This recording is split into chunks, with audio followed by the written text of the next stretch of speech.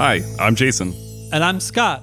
Welcome to Skipped on Shuffle, a podcast where we delve into an overlooked song by a popular artist. In today's episode, we're going to talk about the song Nobody's Fault But Mine by Otis Redding off of his 1968 album, The Immortal Otis Redding.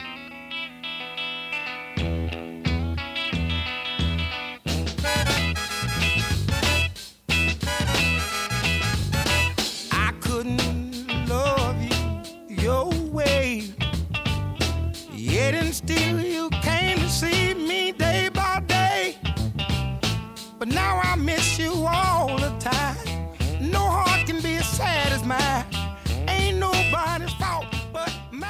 We're here to talk about Nobody's Fault But Mine by Otis Redding, not to be confused by the Led Zeppelin tune of the same name or the many other tunes by the same name, but we're going to get into that. But it is kind of ironic in a way that that I say the words, Nobody's Fault But Mine, and a lot of music fans would immediately think of Led Zeppelin. And that's kind of a microcosm of Otis Redding's career, like in general. And it sucks to say that, but that's kind of what we're going to touch on a lot through this episode, is that Otis is kind of superseded by so many other things. So the point that he's always kind of like in second place, which is very sad because he was such a genius and an icon of 60s and 60s and even I guess like kind of late 50s music. And it's just very strange to sort of think to myself like, oh, the song that we're doing today is actually a more famous Led Zeppelin tune, and that kind of just fits in with the Otis Redding thing, I guess. Yeah, I mean, you mention Respect and you think Aretha Franklin. You mention Hard to Handle and you'll think of the Black Crowes. There's just always kind of another version or something out there that, your mind kind of goes to first. And then you're like, your second thought is, oh yeah, Otis Redding wrote that. Or So yeah, it's kind of an interesting life, especially for someone just around such a short amount of time, but had this pretty impressive career. And I don't know, in doing this episode, I love Otis Redding, but it was just really staggering how much he did in such a short amount of time, and it's always one of those things of like where else could it have gone, given another decade or so of being around.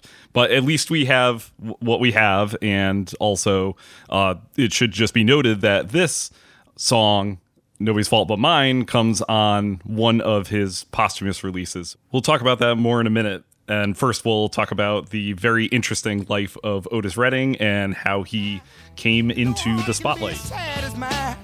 Ain't nobody's fault but mine.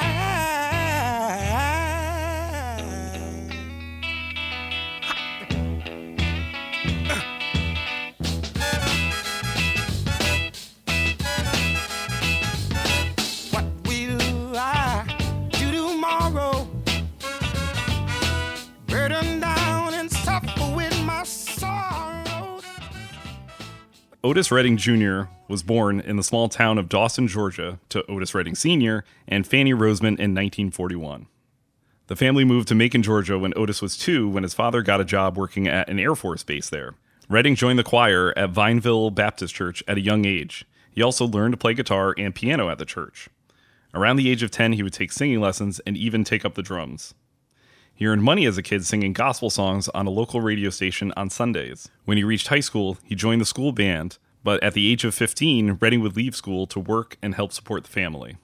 His father had tuberculosis and was often ill, leaving only his mother to work, so Otis took a number of jobs, including as a gas station attendant, while making some money as a musician, sometimes playing piano with Gladys Williams, a local performer. Otis got his first break competing in a weekly talent show for teens at the Douglas Theater, an entertainment venue in town. With a $5 prize, Redding would go on to win the prize 15 weeks in a row before the organizers would no longer allow him to compete. It was part of these competitions where he met Johnny Jenkins, a guitarist of some note in the region, who offered to play with Redding. With Jenkins, he joined Pat T. Cake and the Mighty Panthers and toured the Chitlin Circuit, venues that accepted African Americans during racial segregation, before becoming the frontman for the Upsetters, Little Richard's backing band, which Richard had left for a time to return to gospel music as a solo artist. After leaving the Upsetters, Redding would sign with Confederate Records, a small label out of Athens, Georgia.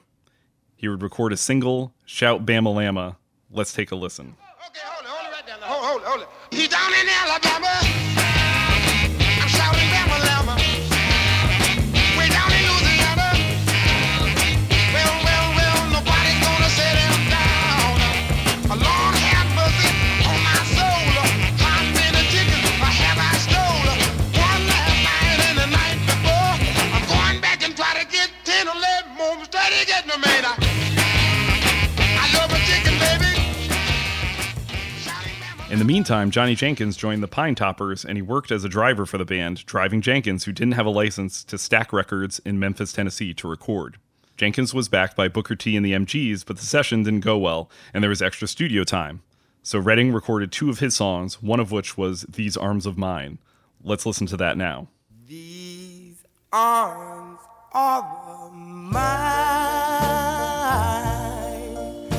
they are lonely and fielding blue. These arms of mine, they are yearning. Jimmy Stewart, one of the co-founders of Stack Records, was in the studio when Otis was recording and immediately signed him to the label. These Arms of Mine would be released as a single and later appear on Redding's 1964 debut album, Pain in My Heart. That debut was a mix of songs written by Redding and covers. While the album was well received critically, it only reached 103 on the charts, and many of the singles reached modest spots on the R&B and pop charts, including the title track, which further showcased Redding's ability to deliver heartfelt ballads. Here's Pain in My Heart.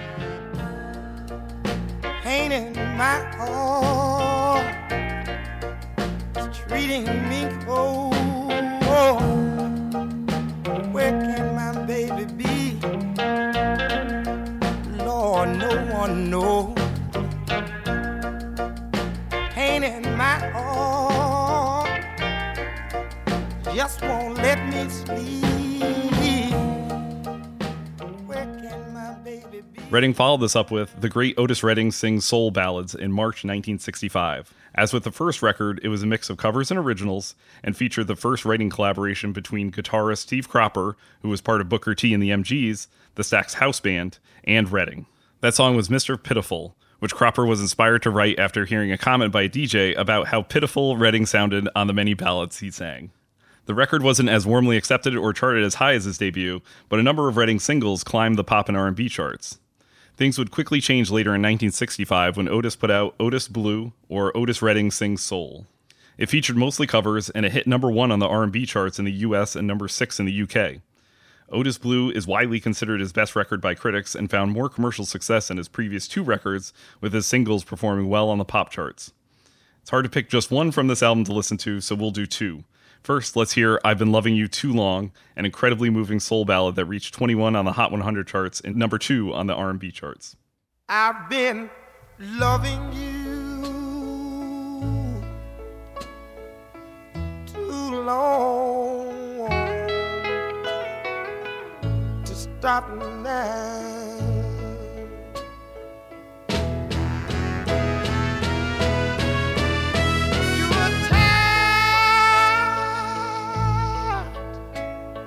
And you want to be free.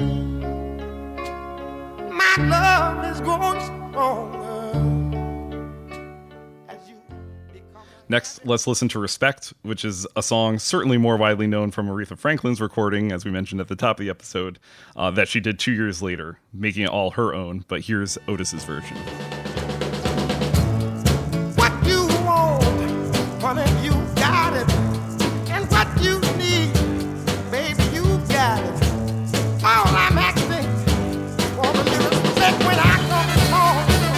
Hey, now, hey, hey, hey. Yeah, now, do me wrong, honey, if you want. You can do me wrong, honey, while I'm gone. But all I'm asking for. While Redding is credited with writing Respect, its origins are a little unclear. Yeah, that's an interesting thing because obviously Respect is one of the biggest songs ever. So, you would think that there would be all this research and history into like how it was written, when it was written, where it was recorded, all these things. But really, yeah, we don't really have a solid grip on who actually wrote the main lines of the song. So the story goes is that a guitarist by the name of Speedo Sims brought the song to Redding and was like, hey, check out this riff. And Redding was like, hey, that's pretty good. Where did that come from? But Speedo Sims couldn't remember. And then there's all these people that have said like, oh, I remember, this riff came from so-and-so and this riff came, but nobody can actually say for a definitive fact who came up with this like main line. And I'm not talking about just like the basic chord structure of the song, but actually some of the lyrics too were part of this thing that Speedo Sims gave to Redding. So Redding took it, and he's the sole songwriter. If you look in the music industry, catalogs and stuff, like it's Otis Redding is the sole songwriter attached to the thing. But really, it was kind of taken from this other guy, Speedo Sims, who probably should have a co-writing credit on there, but he doesn't. So it's very fascinating to know that there's this song that literally, pretty much everybody knows the main refrain for, and no one knows who actually wrote it. So that's a little side note for you. With Redding's growing success, he became one of the first black soul singers to perform at a rock club in the western U.S., playing to great acclaim at the Whiskey A Go-Go in L.A. in April 1966. Over 1966, Redding would release 2 more albums, the Soul album, and complete and unbelievable, the Otis Redding Dictionary of Soul. There's a lot of great songs between the two, but let's listen to Try a Little Tenderness off of the latter.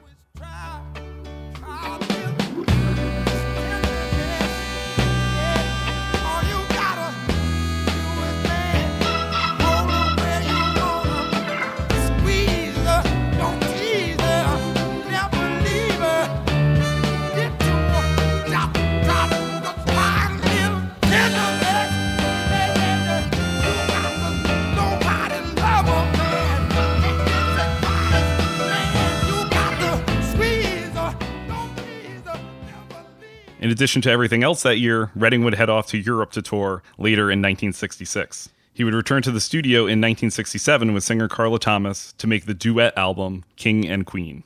Inspired by Marvin Gaye's duets with Tammy Terrell and Kim Weston, Jim Stewart felt Stax could do the same with Redding and Thomas. While the majority of the record was recorded together, Redding had to overdub some of his parts later on due to touring.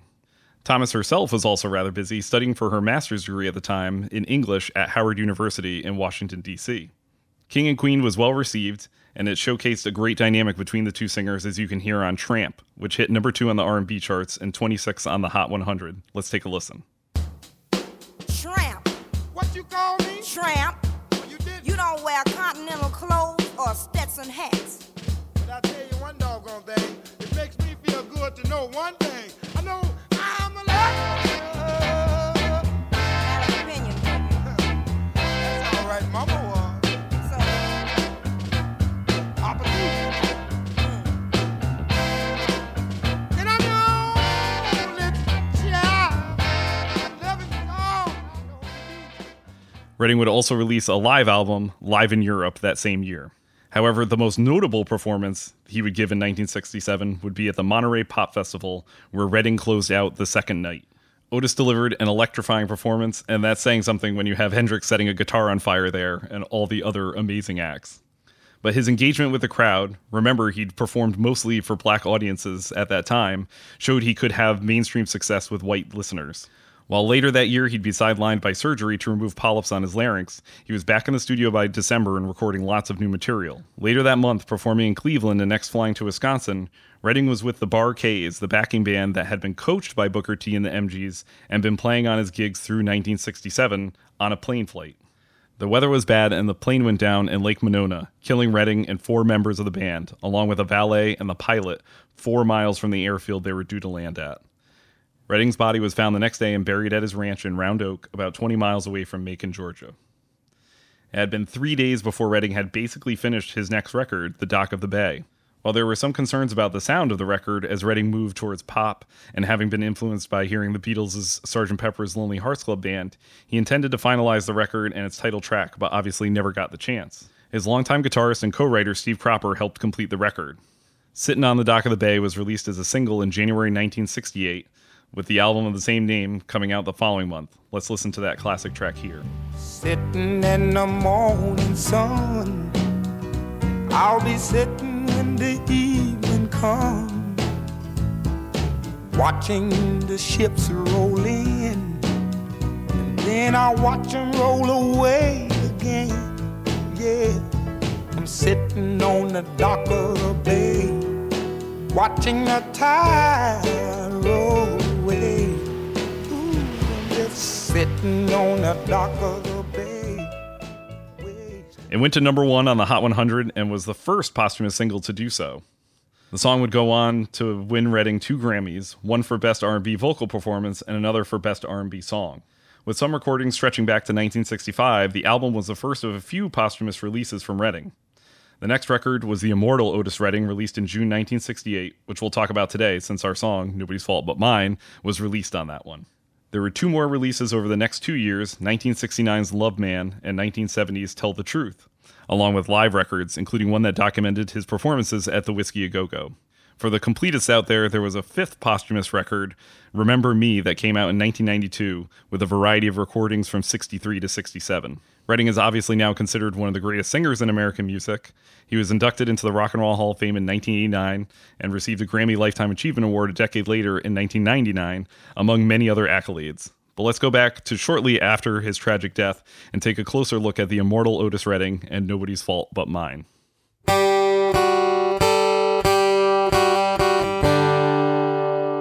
We hope you're enjoying this episode of Skipped on Shuffle. Right about now, in most podcasts, you'd be hearing an ad for something, but we are trying to keep Skipped on Shuffle ad-free, and the way we're going to be able to do that is through Patreon. Please visit our Patreon page at patreon.com/skippedonshuffle. Any donations go to support the costs associated with running this podcast.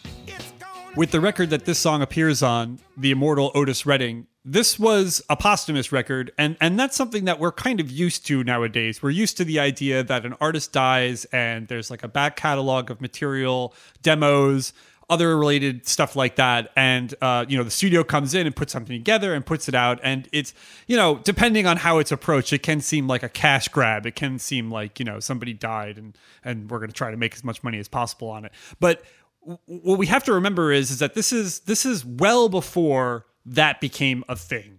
And as Jason mentioned in the history there, this was the first time that there had been a posthumous single that had gone to number 1. Like, this is this is the first time for a lot of aspects of what's going on here. And also remember that this is almost a decade before Elvis dies. So Elvis dies in 1977, and by then, the idea of releasing a ton of material after a very popular artist dies had become a little bit more commonplace. And most people would agree that when Elvis died, the posthumous releases and the way that it was approached was garish, to say the least. It was much more like, this guy's dead, let's try and make as much money as possible about this. With this news, we can sort of cash in on it. And that's not really what was happening here. What happened here was a little bit more, had a little bit more integrity to it. As Jason mentioned, there was only 3 days left before the record was going to be completed. So it was like, this was a little bit more along the lines of, oh no, this guy died, but we have enough here to like put this out, and that'll be really interesting for the fans, and it'll be like kind of a tribute. And even the title, The Immortal Otis Redding, kind of brings that together, being like, this is a respectful tribute to this artist, and not just like, quick, give us your money. Yeah, I mean, the big difference here to think about too is that Steve Cropper, who, you know, is part of that Stax House Band, Booker T and the MGs, and had played for all these years with Redding, wrote with him. He's kind of the guy who's helping oversee this, because that's one of the big differences too with a lot of posthumous records too. It's like, okay, who owns this stuff? Does it just, you know, is it the estate who's putting it out, or is it, you know, people who are actually involved in the making of this? So it's nice that it's Steve Cropper who ends up kind of sitting down and finishing what they had laid out and what they had planned had this, you know, tragedy not occurred. So it's pretty interesting because the first one, the first posthumous record, Dock of the Bay, obviously has amazing success, and I wonder what would have happened if, you know, they just put that out and nobody really listened to it, if we would get this additional material, especially so quickly after Redding's death. I think we could kind of imagine that if we were ever to hear this, it would take like years and years, and somebody would go back to the vault and be like, oh, it's, you know, the 30th anniversary of his death, like what haven't we heard?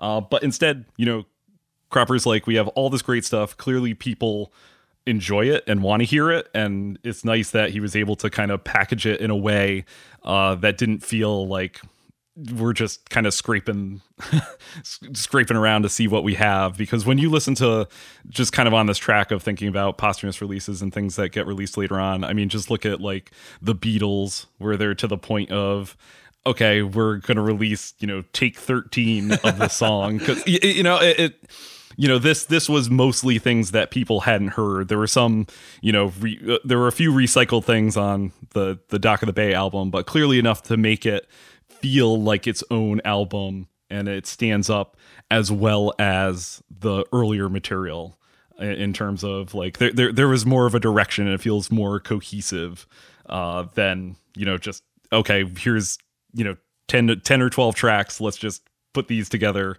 and put it out. So there's a lot more thought here, and I think that helps make it a lot more interesting and a lot more meaningful. And I mentioned the love for the Otis Blue album, and I feel like the immortal Otis Redding among fans gets like that same level of love and respect, since it really showcases the range that Otis Redding had. So the album, if we can just kind of take a look at some of the other songs on here, starts out with I've Got Dreams to Remember, which is this really heartfelt tune, especially coming after, you know, so soon after his death, with lyrics that were written by Redding's wife, Zelma.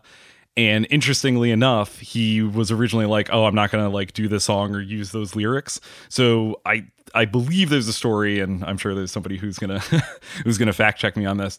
I don't think she knew that he had recorded that song with her lyrics. So, you know, there's a lot of special stuff on here that I feel like is, you know, especially heartfelt. There's Hard to Handle, which is just this like cool, funky tune. And we mentioned at the beginning of the episode, Black Crowes have covered it. So there's people out there who probably think it's an original by them.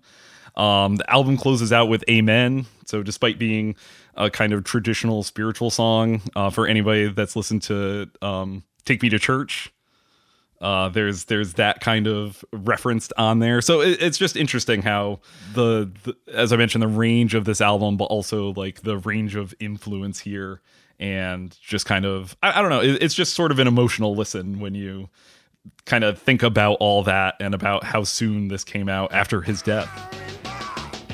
It's gonna carry me straight to my grave. Ooh, bar and bar. I got to tell you now. I wanna tell you something. Instead of you trying to spend my money, yet your favorite reward was to call me honey.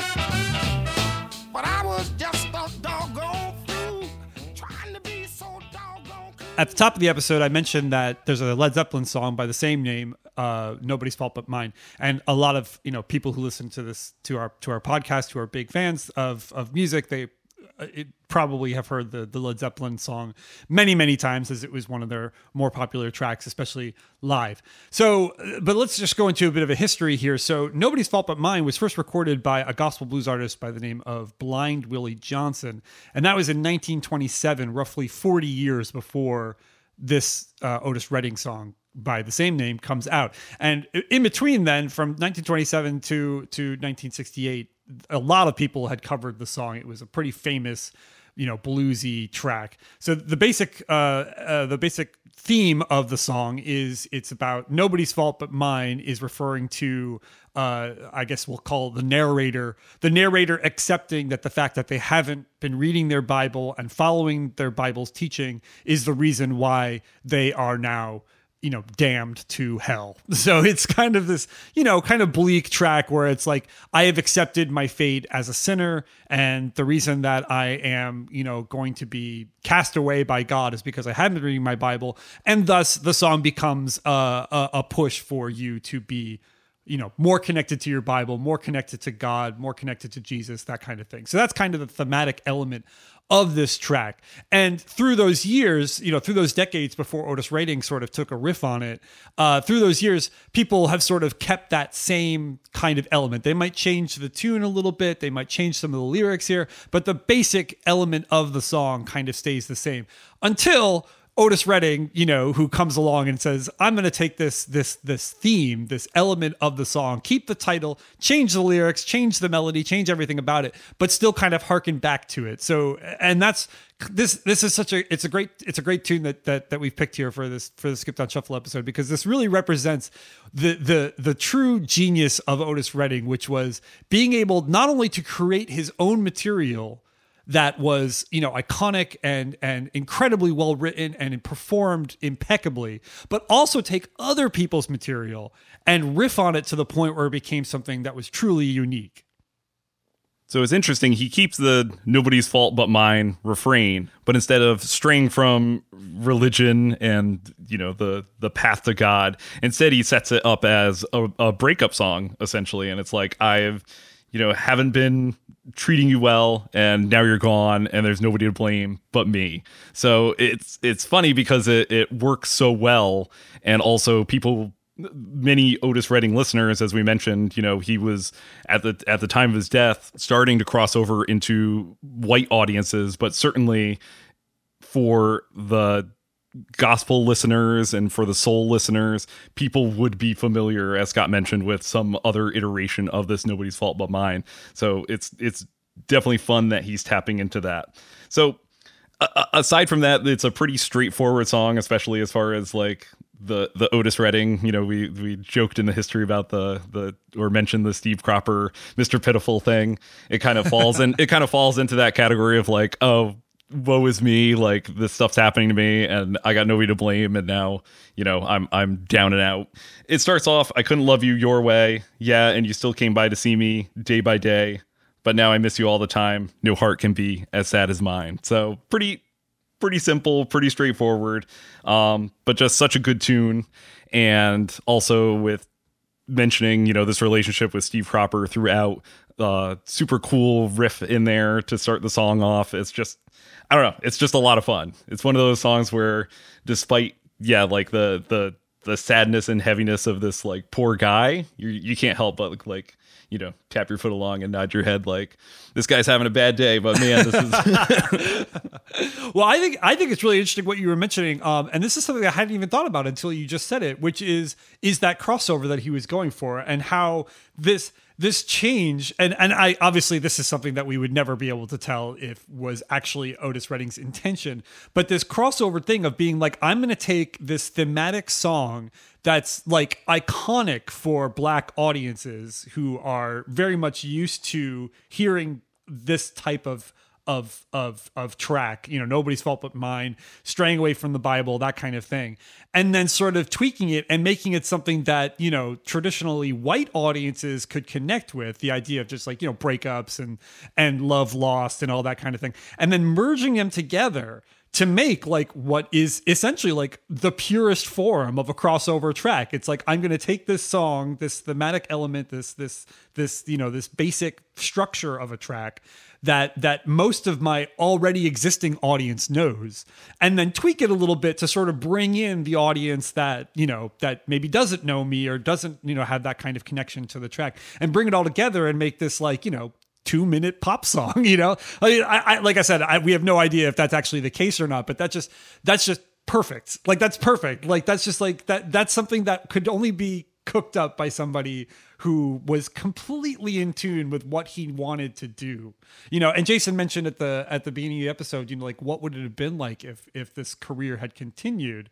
And like that's another signal that Otis had so much more in him that he could have brought to the table. And we missed out on it, unfortunately, which is very sad. But I didn't even make that connection until just now. And you were just like, oh yeah, I was like, oh yeah, that really makes perfect sense. Like he was like, I'm trying to bring in the white people. I'm going to tweak this song to make it so that white people could get into it, And I don't want to leave my audience behind because I know, who's listening to me. Yeah. Yeah. Trying to be so doggone cool. Ain't nobody's fault but mine. I thought I done did it. I made a big mistake, y'all. I done did something wrong to her. Nobody fault but mine. And ain't nobody fault but mine. I did the wrong thing to the girl. Somebody help me now. I can't remember how old I was when I first heard what I'll refer to as a factoid, which is how I kind of perceived it at the time. The factoid that Otis Redding died before he got his first number one song. And obviously, as Jason mentioned in the history, he also won several Grammys after he died and has won all sorts of accolades after he died. But while he was alive, Otis Redding was, he wasn't poor, and he had success. He was touring, he was playing big shows, he was a popular personality and all that. But at the same time, he never achieved the level of success that are like quantifiable metrics, like having a number one song, performing a sold out tour of, huge places, or whatever, whatever those metrics are. He never really achieved that, at least not during his lifetime. So he never got to see or feel what it would be like to have a number one record, to accept a Grammy Award on a stage at the podium and give a speech thanking his wife, thanking his people. He never got to do any of that, which is sad. And I remember hearing this factoid as a kid and thinking to myself, like, oh, that sucks. That's a sad factoid. It's a sad toid. Later on,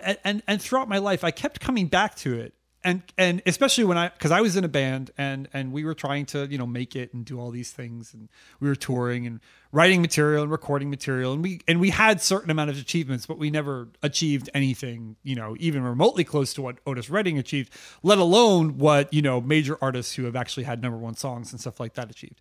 And I remember always coming back to this factoid and thinking to myself, like, this is like a true summation of the music industry and how Otis Redding was brilliant. He was an amazing performer, an amazing vocalist, amazing songwriter. Just like everything he did was incredible, and he never made it. Obviously he made it, but he never made it to those metrics. He never made it to the heights that he probably deserved to make it. And I thought about that a lot over the years, and always came back to it because I always thought to myself, like, if even Otis Redding can't get to these points, then the music industry really is a sham. Like, it really is a sham. It really is a sham that, there are lesser artists out there that had number one hits and won Grammys, that I could tell you the names of, and you probably like, I don't even know that song. I don't know that artist.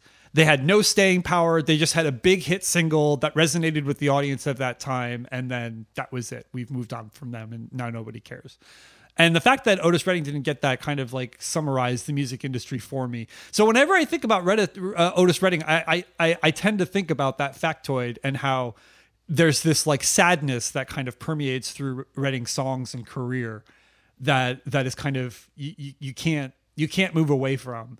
And I don't know. I don't know why that connected with me so much. But I think as a struggling musician and somebody who really wanted to make it and really wanted to like do all these things and never really did, I think, I connect with Redding on those levels. And every time I hear, especially the sad ballads, especially the ballads where I feel, Otis Redding is pouring his heart out into this track, I just immediately think about the fact that he never got to experience the returns from doing that, other than, his own, personal satisfaction for creating music that really resonated with a lot of people.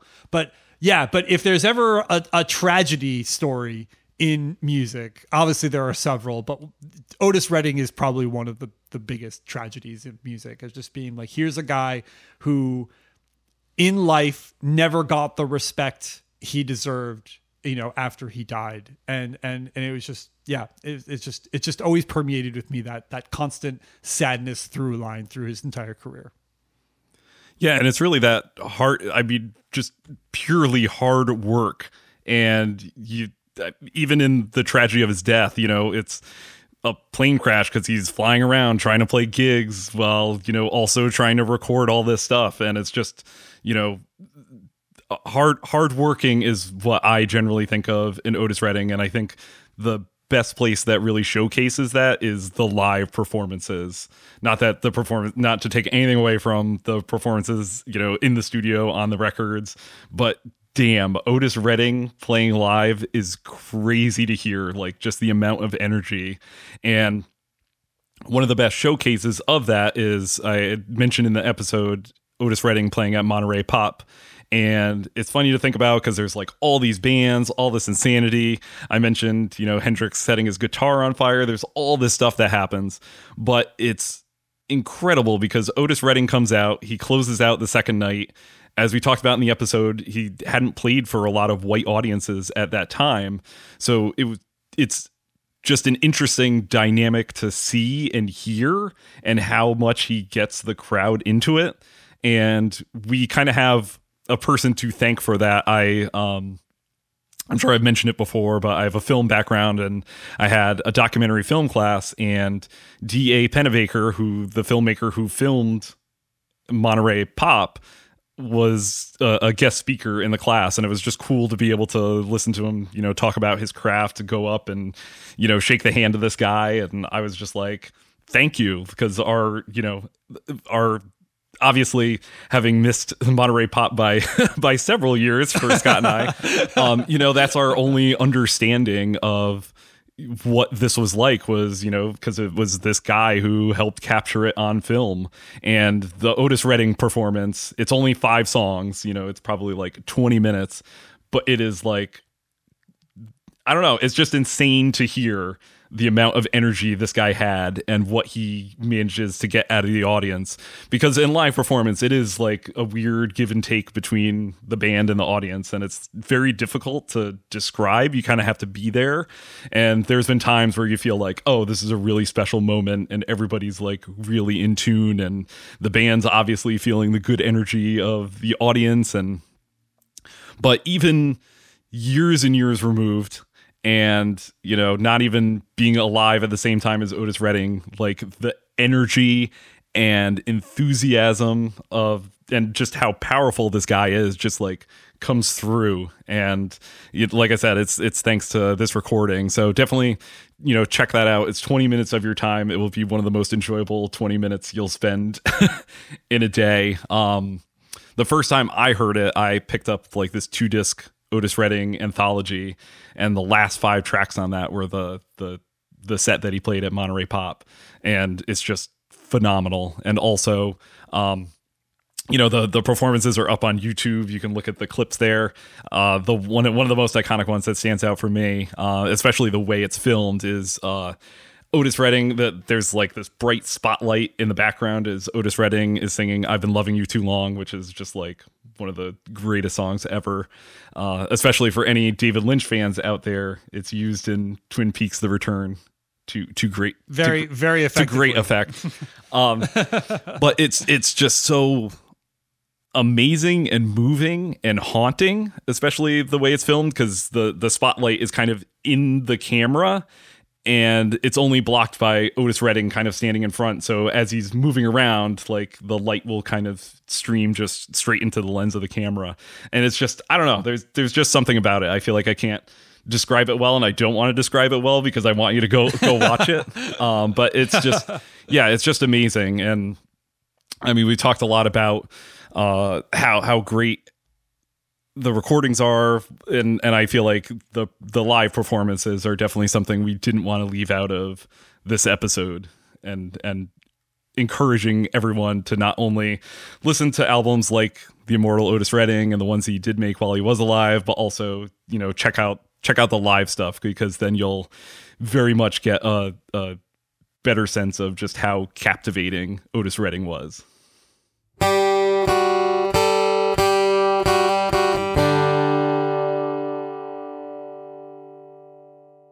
Please visit our website at www.skippedonshuffle.com for more news about other episodes and our upcoming schedule.